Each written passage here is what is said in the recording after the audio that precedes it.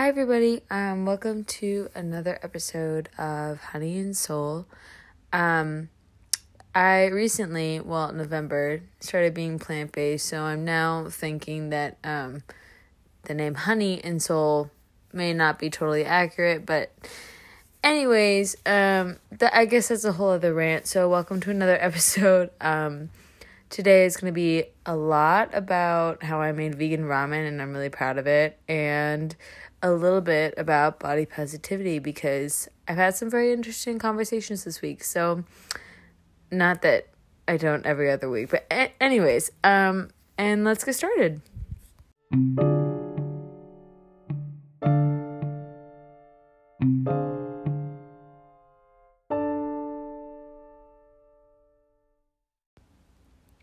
So last weekend, a friend of mine from home visited, and for those of you that don't know, I'm back in Boston, and I love ramen. I recently have become kind of obsessed with it, and being vegan, I find that, to be honest, pork broths, and any broth that has meat in it just tastes better.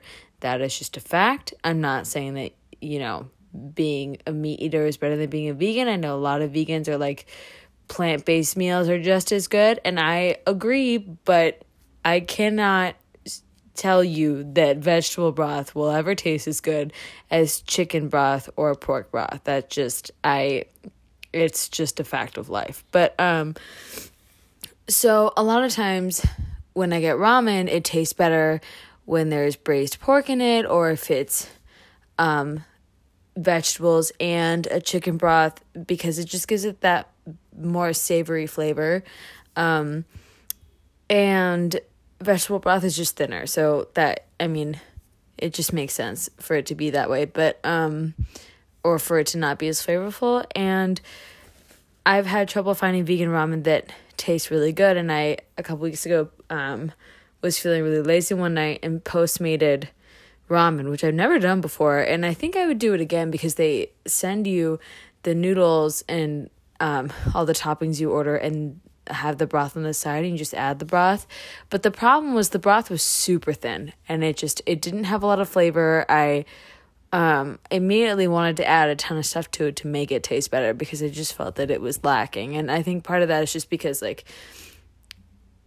it's making vegan ramen is not as fun as making a soy marinated egg in pork broth with braised pork. I mean, there's no way to get past that. But I decided to take it upon myself to try and attempt to make good vegan ramen. And I don't even what I made was really more of a good vegetable broth that had been infused with a bunch of vegetables that I really like, as well as a crispy chili marinade and miso paste. And it was a really great make at home sort of thing with tofu on the side, and I put kale in it as well. So I don't know. It's not traditional ramen. It's not a stew. It's more just you find stuff in your fridge, and being a college student, you just take what you got, you throw it in a pot, you add some ramen noodles, and boom. And it was really good, and I wrote about it on my blog, so if you want to check it out, go to honeyandsoul.com. But it made me realize that I want to start talking more about food on this podcast, in the sense of things that you can make at home and things that you can make that are vegan and healthier, but still fucking good. I made vegan cacio e pepe a couple weeks ago, and I really only knew about it because I follow the New York Times cooking account on Instagram, and they had this thing at the beginning of the year where they were trying to be more plant-based. So a lot of the recipes they were posting were either vegan or vegetarian, and one of them was vegan cacio e pepe. And let me tell you that cacio e pepe is my favorite pasta because it is simple, it's flavorful, it's got maybe 5 ingredients, So the simple part, you can tell, really just stands out for me because it's easy to replicate. And it goes really well with a nice glass of wine, red wine to be specific. And it can really be any wine. I prefer, not that anyone is asking, but I prefer a good Rioja, just because I'm partial to Spanish wines, but that's probably another conversation, and I'm biased because of my background. But yeah, so I was really excited about that, and it really just takes nutritional yeast, the miso paste, which I then used in the ramen because I had it left over, which is another way of, using stuff that's in your fridge. Crushed black peppercorns and a lot of salt. I used Banza a couple times for it. If you don't know what Banza is, it's a chickpea pasta, and I actually really liked it. You don't need to use it. I find sometimes that Banza, the texture just isn't as great as regular dried pasta. But I mean, it's still good. So if you're looking for something with more protein, I would do that. Yeah, let's see. Oh, and vegan butter, Earth Balance vegan butter. It's delicious. It basically tastes like real butter. I believe it is a pea protein, because I don't believe it's soy, but correct me if I'm wrong. But anyways, yeah, I've been really into making up recipes and manipulating them to fit with my diet. I made a spicy white bean stew the other week that called for cheese, but instead I used nutritional yeast to thicken it a little bit, and it tasted really great. I've become obsessed with, in the past 3 weeks, I think the things I've used the most are kale, which includes the leaves and the stems, and miso paste. And I guess vegan butter, but I've used the miso paste more. Because they're just, you can use them in so many different ways. You can use them in stew, ramen, cacio e pepe. The kale can be a side. You can make kale chips. I used flat-leafed kale for most of the stuff I made. Kale chips, I would use the curly leaves, which is probably not the name. But anyways, yeah, so I think I'm going to start talking a little bit more about recipes on here and potentially make cooking videos, but I don't think I have the time to edit them.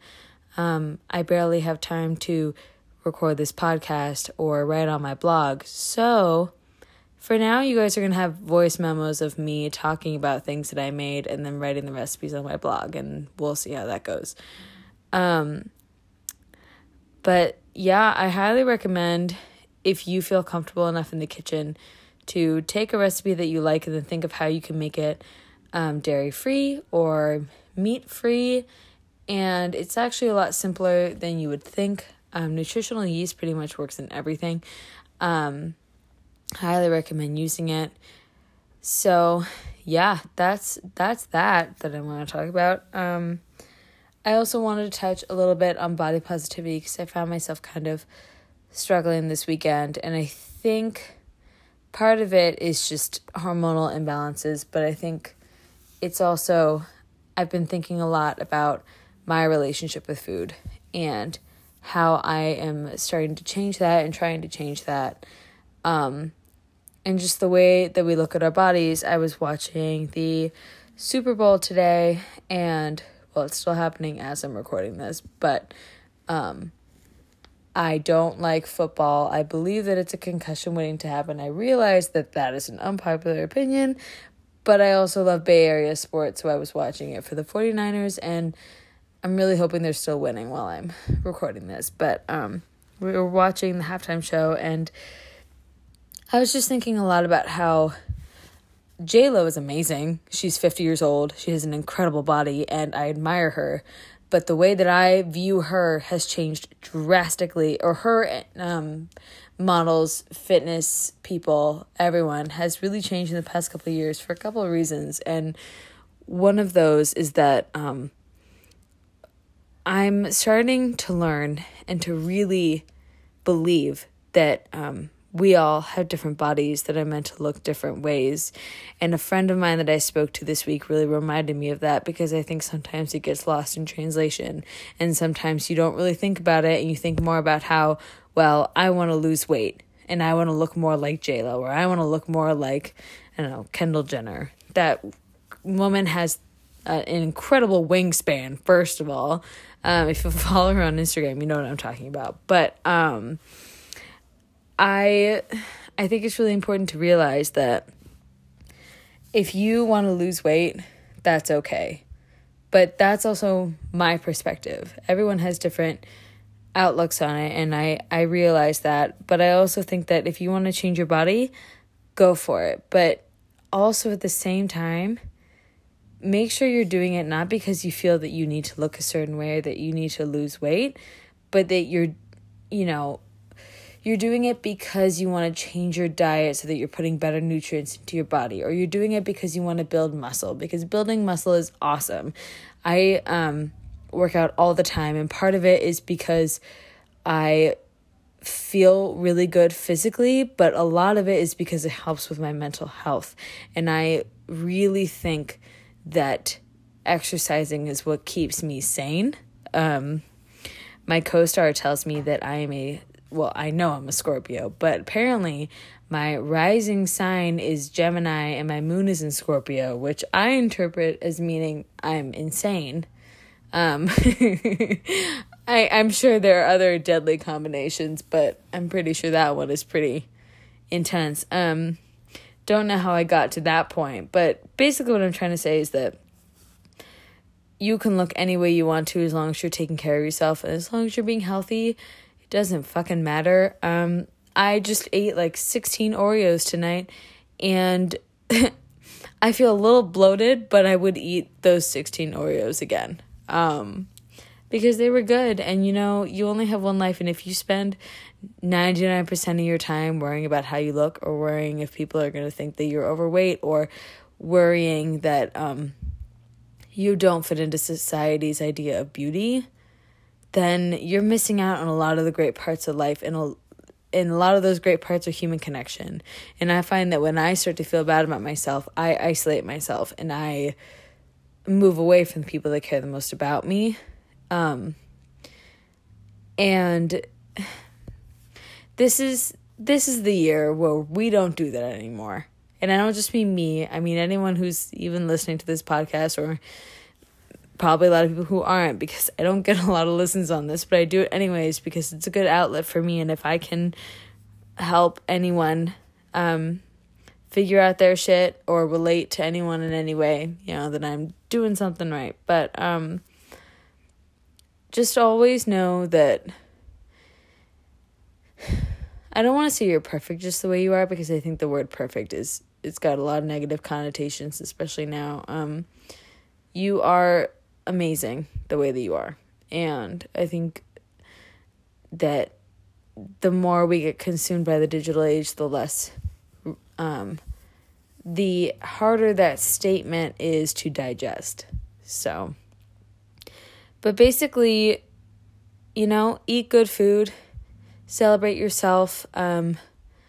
I was in a SoulCycle class yesterday, and the instructor was talking about celebrating people not for any specific reason, but just to show them that you love them. Show yourself that you love you and that you're happy with the body that you have. And even if you're not, try to change that. Do something that'll make you feel proud of yourself.